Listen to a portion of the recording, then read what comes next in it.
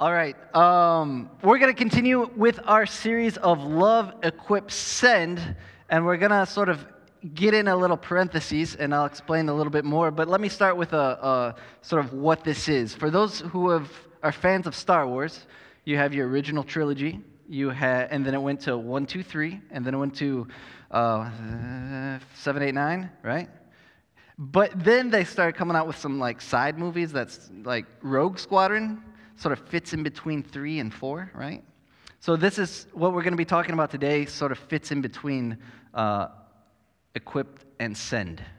And so that's sort of where this, how to describe this message. And it's going to be on evangelism.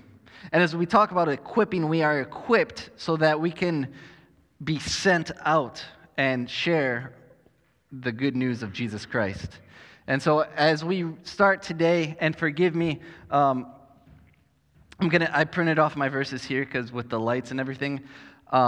This year, I'm going to be celebrating the 20th anniversary of turning 20. And my eyes, I'm just starting to realize, sometimes I cannot read.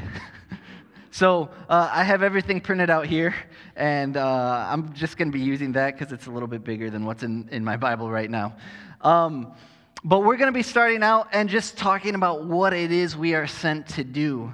And open your Bibles with me, or you can read it on the screens. We're going to start in Matthew 28, 18 through 20. And we've talked about these verses recently, and you're going to continue to hear about this as we talk about what our mission is. And in verse 18 it says this, "Then Jesus came to them all and said, 'All authority in heaven and earth has been given to me. Therefore, go and make disciples of all nations, baptizing them in the name of the Father, of the Son, and the Holy Spirit, and teaching them to obey everything I have commanded you. And surely I am with you always to the very end of the age.'" And so this is the mission that we are on.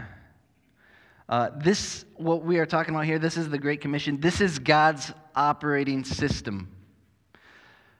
If you've heard Rob in the past, he has said, humanistically speaking, this doesn't seem like a very good idea, to entrust the message of the gospel with us. Like, really, humanity is the worst, right? Like, myself included. Like, humanity, we just fail all the time, but yet God has trusted us with his message. And so as we talk about this mission and the Great Commission, let's go back and we're going to look in verse 19, and it says, "Therefore go." And remember English class, and let's do a little diagramming here. And just focusing on that word go. We know that is an imperative tense. It is a command. It's something we must do. There's no option. It's go and make disciples of all nations. It's not a suggestion of what we need to do. And so how do we do it? And really, the word go there in the Greek is not just like go, and because if we read it like that, go, it means like we go and then we make disciples. But what the idea of this verb is in the Greek is, while you are going, you make disciples. And so don't think of this as something like, okay, when I finally arrive, then I can do it. No, this is on the way right now. It is evangelism, sharing the gospel, making disciples is every day. And that is living on a mission. And so as we think about this, and we think about this command that we have, this order that we have, I just want you to think about it is imperative that we do this. And so I don't know about you, but I have kids that make excuses for why they obey. And actually, that's my first point. Stop making excuses for our disobedience. If this is something that we're commanded to do, and I am definitely talking to myself as well, why is it that we don't do it? What are the excuses that we make to still feel good about ourselves? And so in my house, I have kids, and I will ask them Nay, I will tell them to do something. And I will put it in the form of a question first, just to sound polite, Hey, can you pick up your coat? Which is really polite saying, hey, pick up your coat, right? But then time will go on and the coat is still there. And then I will say, hey, didn't I tell you to pick up your coat? Well, you asked me to pick up the coat. Yeah, pick it up, And then it's still there. And then they start giving me all these things, but I was doing this. I was in the middle of this. I couldn't because of this. And they start telling me all their excuses. And one of my favorite things when they start telling me why they're not obeying me is I just sort of, for the internet age people here, the Willy Wonka meme where he's like this. And it's like, so again, tell me why, all the reasons that you're disobeying me. And then I get really condescending when I say that, and then they're like, and they go do it. And I just try to point out to them in a very, I don't know if it's good or bad or whatever. It is what it is. But I use my sense of humor to sort of let them know, hey, everything that you're telling me right now is just weak, and you disobeyed me. Like, just stop with the excuses and just do it, please. And sometimes we're sort of the same with God. We are commanded to make disciples, but we put excuses of why we don't do this. And so let's look at some of them. Our excuses. I'll just put them in a list, and I think, has everybody gotten the handout? If you don't have a handout, we ran out of handouts. Oh, man, we even printed more. Anyways, we got handouts you can follow along. If not, they're online. And you can listen to this podcast later and follow along. But here we have, the first one is fear of being rejected. I don't like to hear no. I don't like to hear no at all. But that is something that we all deal with. Are you more concerned about what people think of you than what God thinks of you? When we are, the thing is, that's what happens a lot. We sort of, well, what are they going to think? And really, what is the worst that can happen today in Summerville, South Carolina, if we're sharing the gospel with someone? What is the worst they can do to us? Say, stop it. We don't face persecution for this. Around the world in other countries, if they profess Christ, that is a death sentence. So really, we do not have face much persecution in the context that we are in. So really, what is there to be afraid of? In fact, Galatians 1:10 says this, and now am I trying to win the approval of human beings or of God? Am I trying to please people? If I were still trying to please people, I would not be a servant of Christ. Who are we trying to please? I know I love it when my kids do something to try to please me. I am ecstatic when they do that. And I just think of especially of doing hard things. I don't know if you've ever had a conversation with one of your kids or remember this when you were a child and you're facing something hard at school, and then we've offered advice to our kids to go to school and try something hard and do it, and they finally do, and it's incredible when they do. And that's sort of the same idea here, is that when we do, it doesn't really matter what other people think. We are just trying to please God. And so that's the first excuse that we make, is the fear of being rejected. The second one is, I don't know how. I don't know how. And that could be valid, but let me try to say this. If you have accepted Jesus Christ as your personal Savior, that is enough. That is enough. I just want to say this. The gospel is simple. It's simply this: Christ died for our sins and rose from the dead. That's it. And it reminds me of a story in John where Jesus heals this blind man who was blind from birth. And as Jesus healed him, the Pharisees were not happy about it. And they try to figure out, and they really want to get Jesus because they're really messing up this sort of idea of the. Anyway, he's getting too pop. Anyway, it's a whole nother story. But let me stay focused on this. These Pharisees go and confront, and they're trying to figure out what is going on here. And this blind man, speaking of the healing of Jesus, the blind man replied, "Whether he is a sinner or not," speaking of Jesus, "I don't know. One thing I do know is I was blind, but now I see." Then they, the Pharisees, asked him again, "What did he do to you? How did he open your eyes?" He answered, "I have told you already, and you did not listen. Why do you want to hear it again? Do you want to become his disciple too?" And I think that's awesome, because not only does this blind man, he's just saying, I don't know, Jesus healed me, he changed my life. I don't get it, but that's what happened. And not only that, he finishes inviting the Pharisees to join him and become disciples and followers of Jesus, which is awesome. Obviously, they didn't want to. But it's the same way. If you do not know what to say, just say, "You know what? I was lost." I talk about your life before you encountered Christ, and then say, "And then I accepted Jesus Christ, and he forgave me of my sins." I don't know how it all works. But it's simple. You had an encounter with Christ, and he changed your life. That's really all you need to share.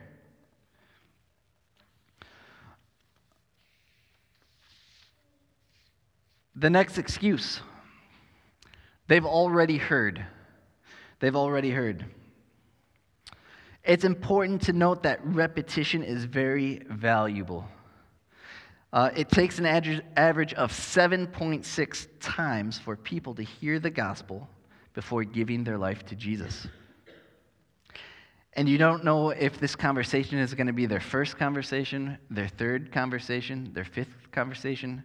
Maybe it's conversation 7.6, and they do accept him. So the key is just to be faithful. Just to be faithful.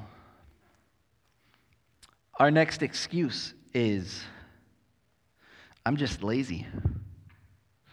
I'm guilty of this. I'm guilty of this. I'm just lazy. Believe it or not, this is one of the reasons people give for not being a witness. How do you think when God feels when we say we are lazy while multitudes of people are dying and on their way to hell? Somebody put it like this: if you gave $1,000 every time you shared your faith in Jesus Christ, would you share your faith? If God gave you $1,000 every time you shared your faith with Jesus, would you do it?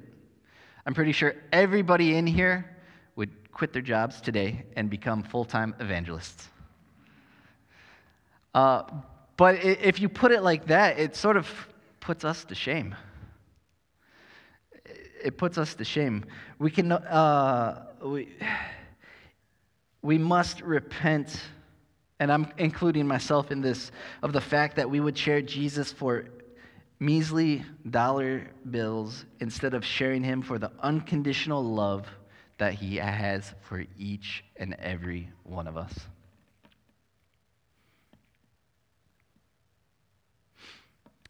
Our next excuse: I can't answer your questions. What if they ask me something hard? What if they ask me something hard? What do I say? I don't know how to respond. I know the basics, but I don't know how to respond. There is nothing wrong with saying, "I don't know." And you could even, after you say, "I don't know," you could say, "But I will find out," or "I will try to find out," or "Let me ask someone." Evangelizing, sharing your faith will help you grow spiritually. It forces you to dig deeper in his word and find answers. Rob said this last week, that we had this discussion a couple weeks ago about evangelism and discipleship, and really they're two sides to the same coin. And we look at it, and again, we sort of balance each other out really well. And he was saying that, as we equip and as we focus on discipleship, that the people, we will understand God's heart for the people, and therefore we will be compelled to share his word more. And I'm like, yes, that is true. It is. It's 100% true. My angle is, as we evangelize and we tell people about Christ, we're going to be challenged, and it's going to send us deeper into being equipped and learning more. And so it's this sort of cycle. As you're sharing your faith, you're going to learn more and become more connected with the heart of Christ, and it's going to compel you to share Jesus more, and then it's going to stretch you out, and you're going to need to, so it's two sides of the same coin.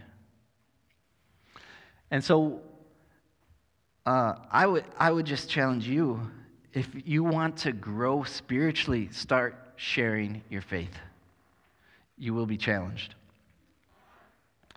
All right, so our second point, we know that God doesn't want, any of our excuses, and we're done excusing this lack of sharing the gospel. So what do we need to do?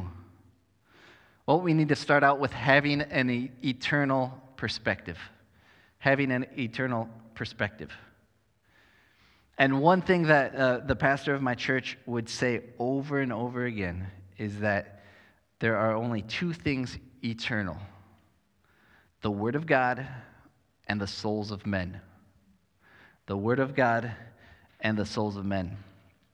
And so, as we think about having an eternal perspective, let's go to 2 Corinthians 4:18, and it says this: "So we fix our eyes not on what is seen, but on what is unseen. Since what is seen is temporary, but what is unseen is eternal."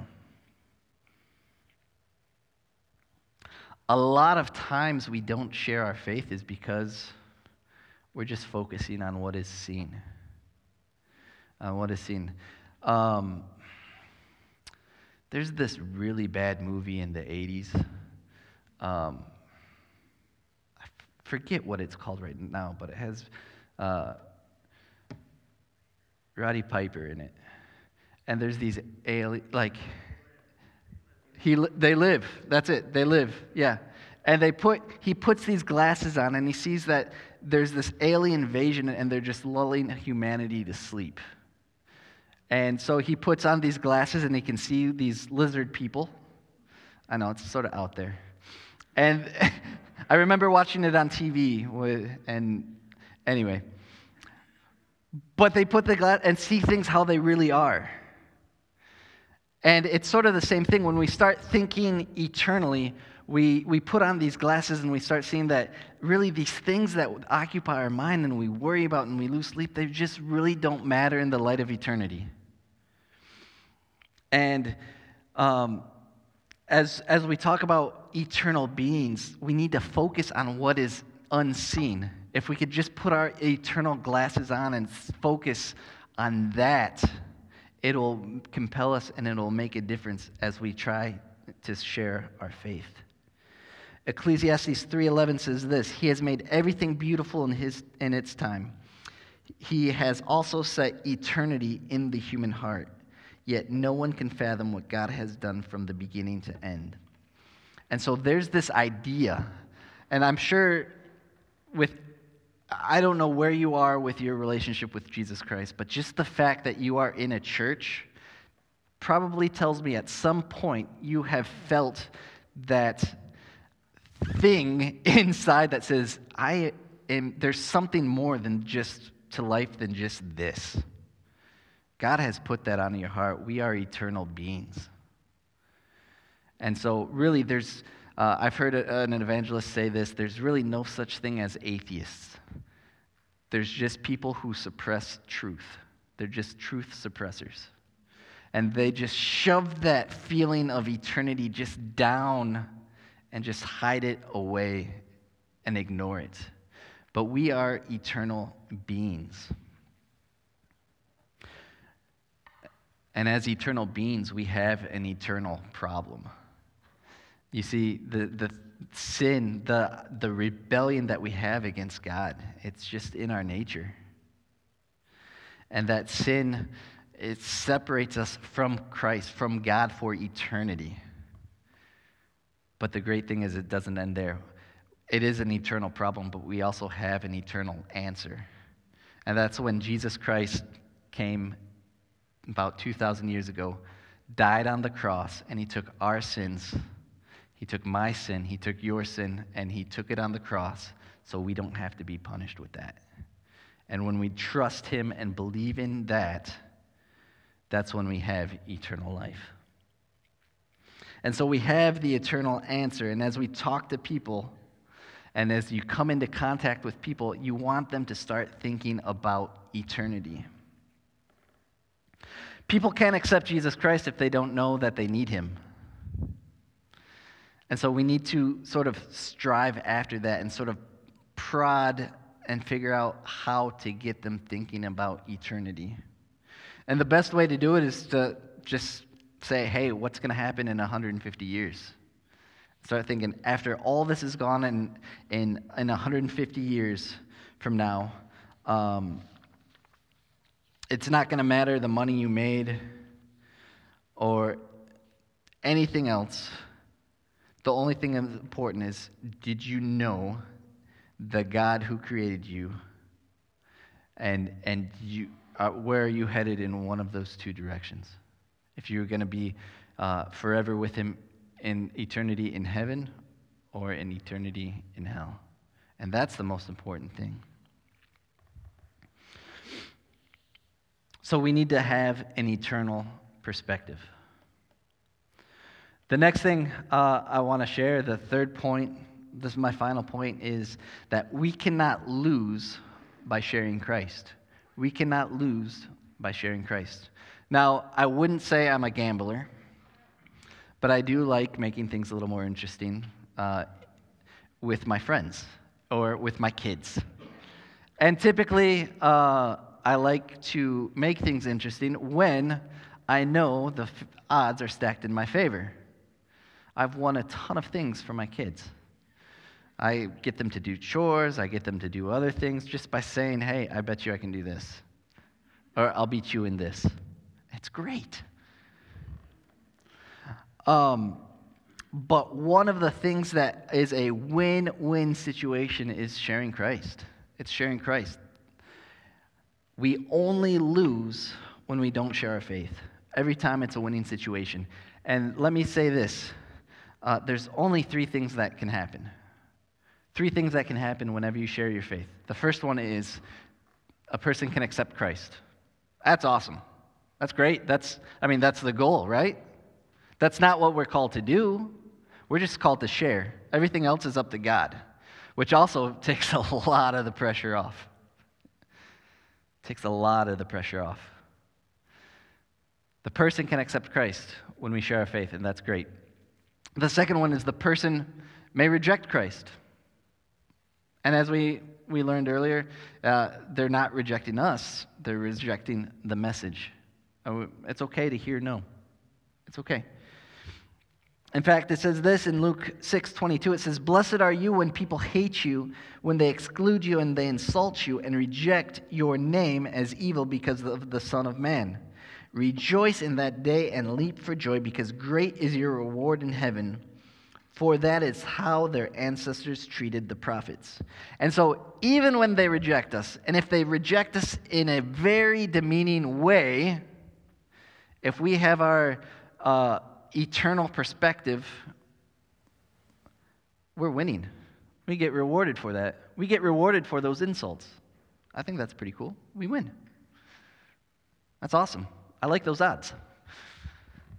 The third thing that can happen is we can plant a seed. We can plant a seed.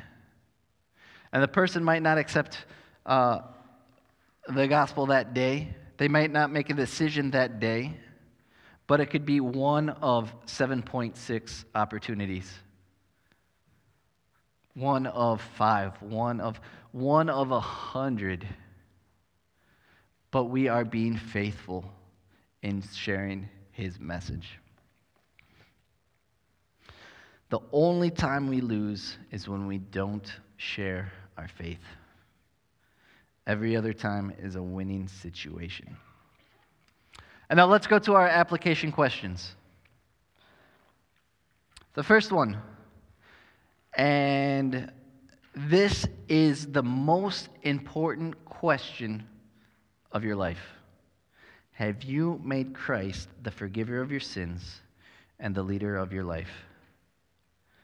Have you made Christ the forgiver of your sins and the leader of your life? If you have, that's awesome. I hope you have. But if you are in here and you have yet to make that decision, I will hope today is the day. Please talk to one of us. Anybody you've seen here on stage, Pastor Rob, myself, anybody on staff. We would love to have that conversation just to make sure that you've made Jesus the forgiver of your sins and the leader of your life.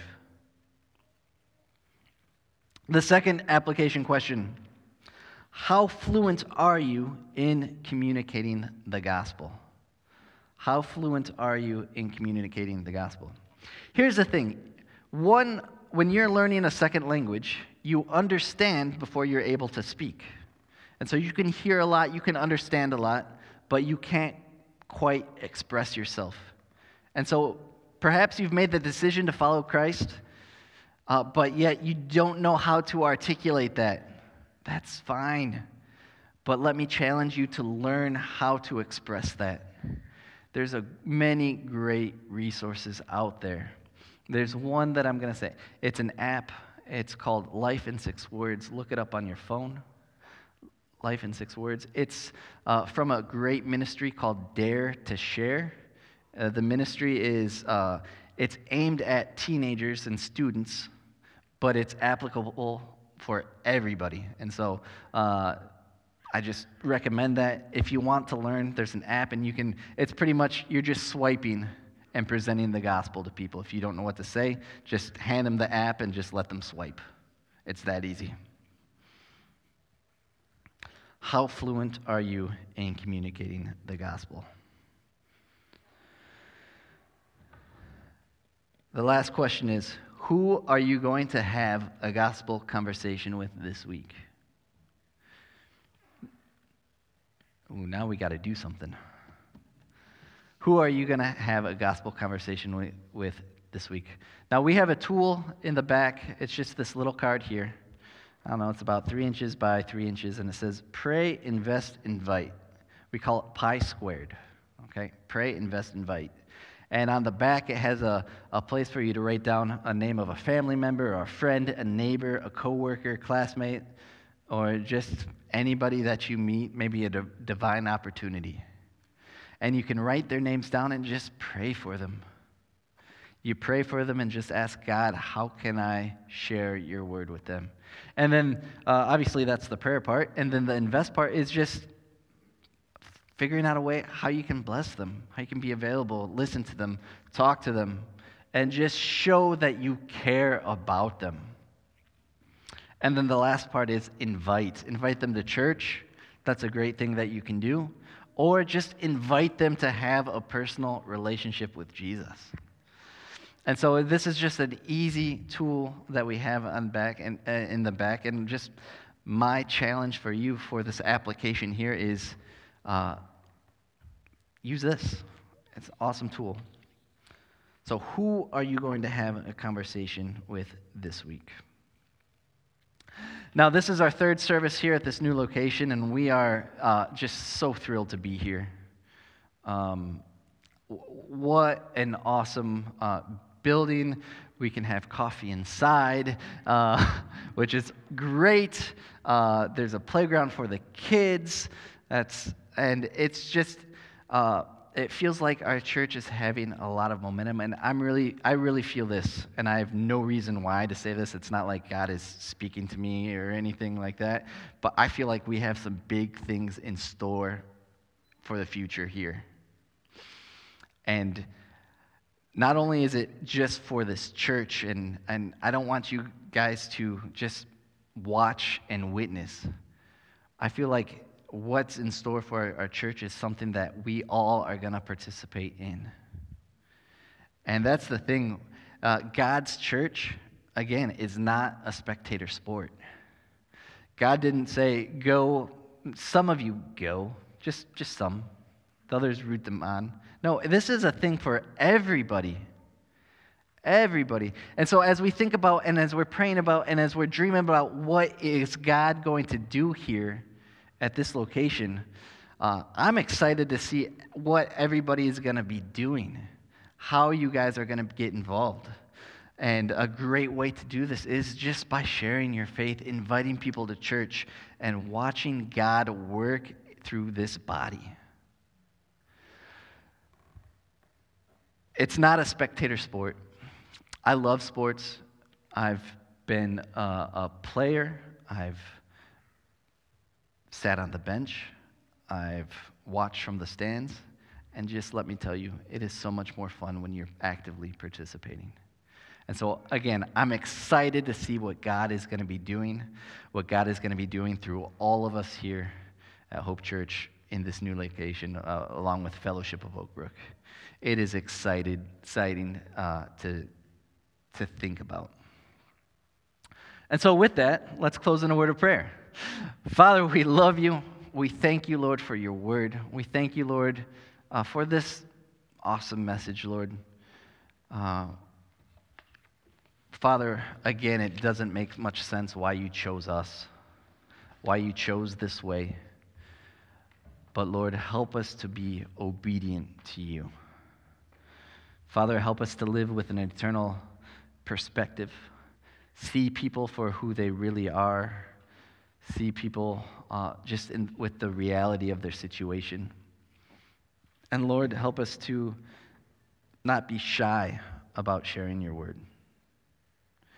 We love you, Father, and we are just excited to see what you're going to do here at Hope Church in this location, Lord. We love you, and we pray this in your Son's name. Amen.